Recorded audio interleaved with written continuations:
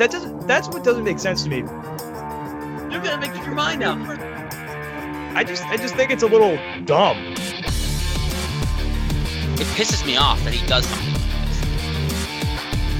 like No. This is different. It's definitely different. this. Really on my nerves right now.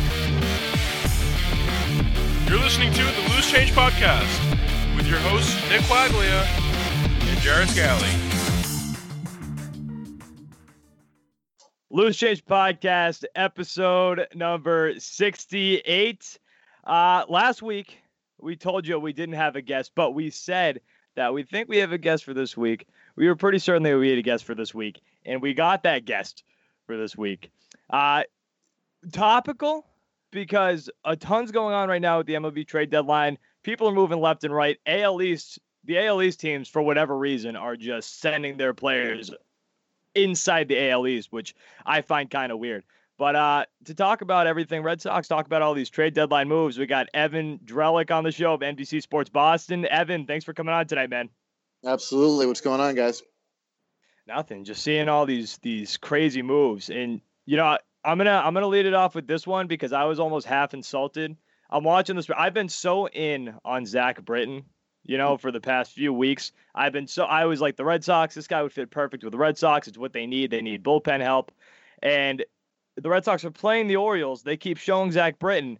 And I think I tweeted this out that night. I was like, this is going to be a real kick in the nuts if the Orioles, while the Red Sox are in Camden Yards, trade Zach Britton to the Yankees. So, you know, I guess that's my question. Do you think the addition of Zach Britton to the Yankees, especially for the amount that they gave up for him, do you think that was a good move for the Yankees? And do you think this puts the Yankees that much closer to the Red Sox or even better than the Red Sox and, make you worried about the Red Sox and Yankees come playoff time? Well, the division is the thing first and foremost. And I've been somebody who last year and this year thought the Yankees were the better team. I thought the Yankees were going to win the division last year. I was wrong. And I thought this year they would. And so far, it looks like I'm going to be wrong again. We knew they'd get a starting pitcher. All right. Like we knew the Yankees were going to get a J.A. Happ or somebody like that. That was the part that we knew. We didn't know the big time reliever was also going to be part of Brian Cashman's catch the Red Sox and try to win the division plan. If you do end up playing the Yankees in a short series, 5 games, 7 games, whatever, that's frightening to have him in that group of relievers now. It adds a different dimension. For the regular season, you can argue Happ is more important and kind of matters more. I think that's certainly to me that's a little bit more the focus at the moment. It's ensure you avoid the 1-game playoff. I mean, Britton is huge in any setting, but I don't know if you worry about him quite as much in the playoffs as you do.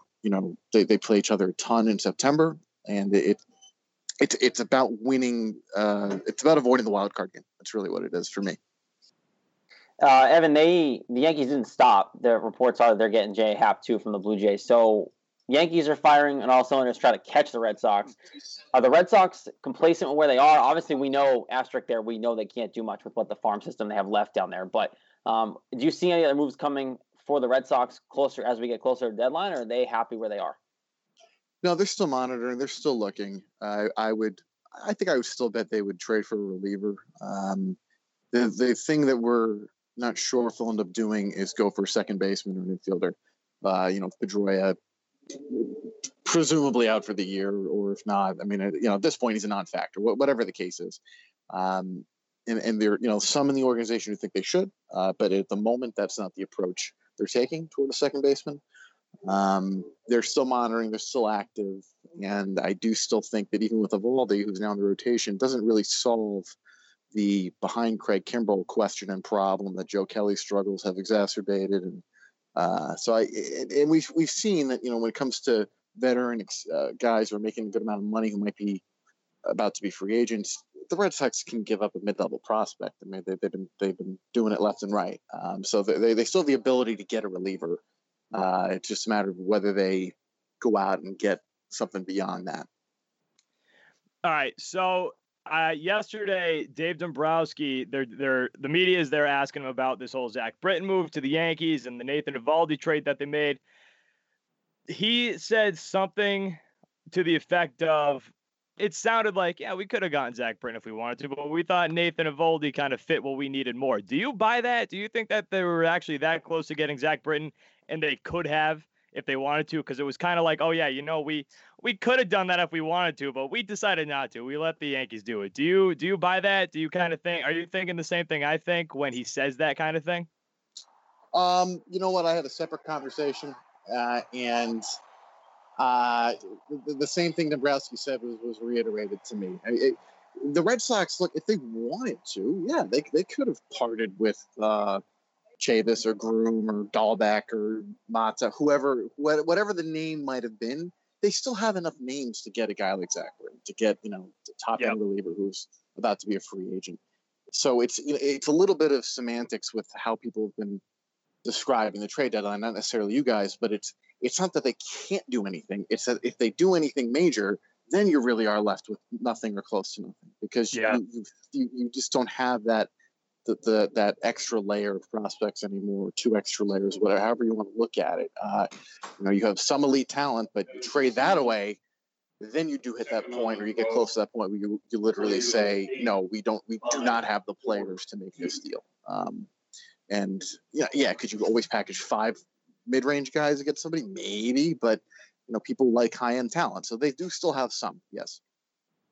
So for the bullpen itself, I'm curious because today the Red Sox sent Brandon Workman back down to AAA, and I want to get your thoughts on that, because I look at that as a question mark to me, just because he's been good for you and one of the relievers that I trust.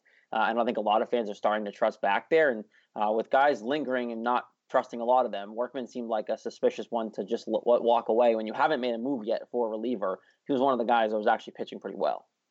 Well, he'll be back. Cora today said that he thought Workman had flattened out a little bit. It sounds like they think that maybe he's reading between the lines. It sounds like they think he's maybe a little tired. If you've been bit by the home run a little bit lately, and you do get into a situation where you only have so many guys with options, it's so you don't have a great range of choices in the moment.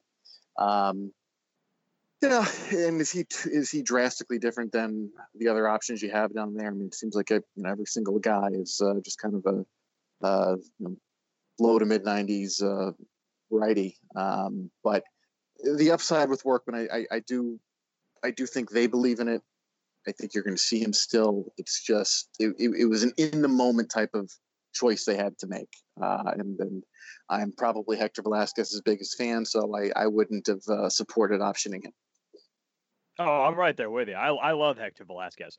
Let's talk about this Eovaldi deal. So the Red Sox really didn't give up too much with Jalen Beeks. I was at Jalen Beeks' first game, and it was like a waste of a night for me. I wanted to die watching him pitch in the stands. But what do you just give me your overall thoughts on this whole Eovaldi trade? And do you think that he's going to work out well in Boston? And do you think once other starting pitchers like Stephen Wright, Erod, they start coming back, do you think Eovaldi's going to stay in the starting rotation? And who do you think is going to end up in the bullpen if that happens? Yeah, that's a big if, because Dombrowski, I remember Yankee Stadium last time Red Sox were there, had a little press conference talking about the trade stuff, and he talked about that scenario when all these guys are healthy. When does it actually happen? It doesn't happen. If you had to put somebody in the bullpen, usually what happens in that situation is you look at whose stuff's going to play up in the bullpen and who has comfort in the bullpen. That usually ends up being the determining factor. Pomerantz has done it before, but Pomerantz does not look good right now, and I don't think his stuff is really suited for the bullpen. Eovaldi throws hard, so and he's done the swingman thing, and he can do it. So he would probably be a candidate. If Erod comes back, depending on how quick he can get built up, the confidence he shows in the leg, I think he would actually be a good guy to see in the pen too, because it's strikeout stuff. That's what you're looking for in your relievers. How do I feel about the Eovaldi deal overall? For this year, it could work out perfectly. In terms of guys who are out there that could fill both needs, starter, reliever, it's clever on that level. Beeks, people are down on him because, like you said, they saw the first 2 starts. It's really not the way to judge him. It's not the way the teams are judging him, honestly. He's shown real improvement at AAA. Could he be a 4A pitcher? Yeah. Do we know that right now? No, definitely not. And the guy's going to be. The Rays have him for 6 years, 6+ years if they want him now. There's value in that. It's not like the Red Sox have a lot of upper level pitching depth. So this was a chip they gave up, and they don't have a lot of chips left. And I had a tweet yesterday that would have killed the Red Sox to ever get a prospect back in a deal. And I got some people pointing out to me, some industry people who are like, that's unfair because it's mid-season and the time you make those trades is in the off season. That's a good point. Realistically, mid-season you don't usually see that type of thing. It doesn't mean you can't get a prospect back mid-season. It's just you don't see it that often. But I think my reaction to the trade was a little bit of the bigger picture one, because that's just where my head's been at lately with this team is, there's a wall coming, and these deals are all the same. They're all trading away, assets, and there's really it's not so much that the prospects they've given away have bit them. Eventually, they will. By the way, it is a numbers game. You will eventually give away somebody that will bite you. That's just the way this works. When you have this larger volume of guys, it'd be amazing if they didn't. But it's they haven't replenished. They haven't had good drafts. They haven't by trade added prospects. So, for this year, fine move. Could work out great. Could be the smartest trade ever. In the bigger picture, like I said, where my brain's at, it's just it's more of the same. Do you think the Red Sox beat the league, quote unquote, to the punch with this guy? Because I know Cora made a comment about that, about how they feel like they jumped the gun. The league kind of was gonna the rumblings that he was gonna be dealt, and so the Red Sox kind of beat the league to the punches. Is there that much value with this guy that they felt like they had to get him sooner rather than later? Well, a couple things there. I mean, Dombrowski's general MO has been when he, impulsive might be a right word. He can move quickly. If you get the guy he wants, he usually works pretty quickly to get it done. I'm sure that Cora got a text or two or call, whatever, from some team that, one of his friends on the team that had interest in him. Does that mean that that this is like the steal of the century? No. There can be some advantage in the quick strike, but at the same time, you are seeing other guys fly off the board here. Britain, the Indians with Hand. So I guess I wouldn't feed too much into that idea. It's a nice. I think that could happen with trades.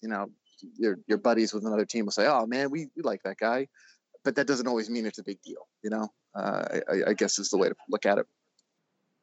All right, straying away right now from the trade deadline, I just kind of want to talk about this news that came out recently. If the rotation plays out the way it is, it looks like David Price is going to be pitching next Sunday night against the Yankees, on primetime TV. I just want to know, do you like that move? Do you like that Cora is throwing Price right back into the fire with the Yankees, or do you think this could kind of ruin his psyche for the rest of the season if things go drastically south like we saw last time? The dude's a mystery. I wrote after the Yankees started that, I bought into the Yankee-itis thing. In the back of my mind, I still have some doubts because I don't know how it really manifests itself. All right, so what? He sees the Yankees and then he just completely melts. But if he's playing, and when does this? Whatever, if it's truly just a mental thing, if that's all it is, what is causing it? Is it national TV? Is it the Yankees? Is it being a member of the Red Sox and also facing the Yankees? Because he did do well against the Astros in the playoffs last year, and then people get in the argument of, well, that was in relief, and you know what? You're still standing on a mound in a pressure pack situation. It's very ambiguous lines of what people think make David Price melt. That said, that start was freaking brutal. I mean, he just could not control. He couldn't stop the bleeding, which is bad. My God, it was awful. Yeah, and at this point, yeah. Sorry, I was gonna say I was in Key West watching that. I was so ready. I had my Red Sox stuff on. I was watching the game at the bar, and I wanted to just go behind the bar and die. It was so hard to watch. Yeah, and it's strange because he's better than that, and so that's why my mind goes to well, what is going on with this? When he doesn't have his command like that, and he's getting raked like that,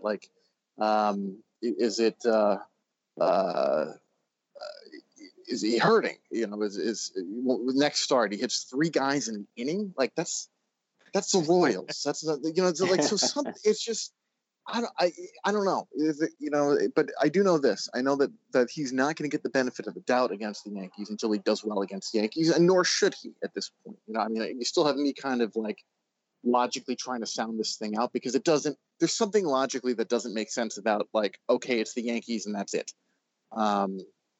Because he has pitched well against the Yankees before. It's just not a clean explanation for me, but. The last outing, you also can't argue with it, and you can't argue with what he's done since he's been a Red Sox. So, whatever they had to put him back out there, he's still my game 2 starter. At least if they're at home, and we'll see how the season shapes up with home road splits if you buy into any of that stuff. But he had to start that game, and if they hit him, my God, I mean, if they actually didn't start him, can you imagine the uproar? Oh yeah, he would get more backlash if you don't start him, thinking that he's the reason why, than if you did start him and pitches badly. Yeah, they had to, almost from a PR standpoint for I mean, even if the rotation does happen to shape out, they control how the rotation looks, but just the look of him not starting that against the Yankees would have been very bad.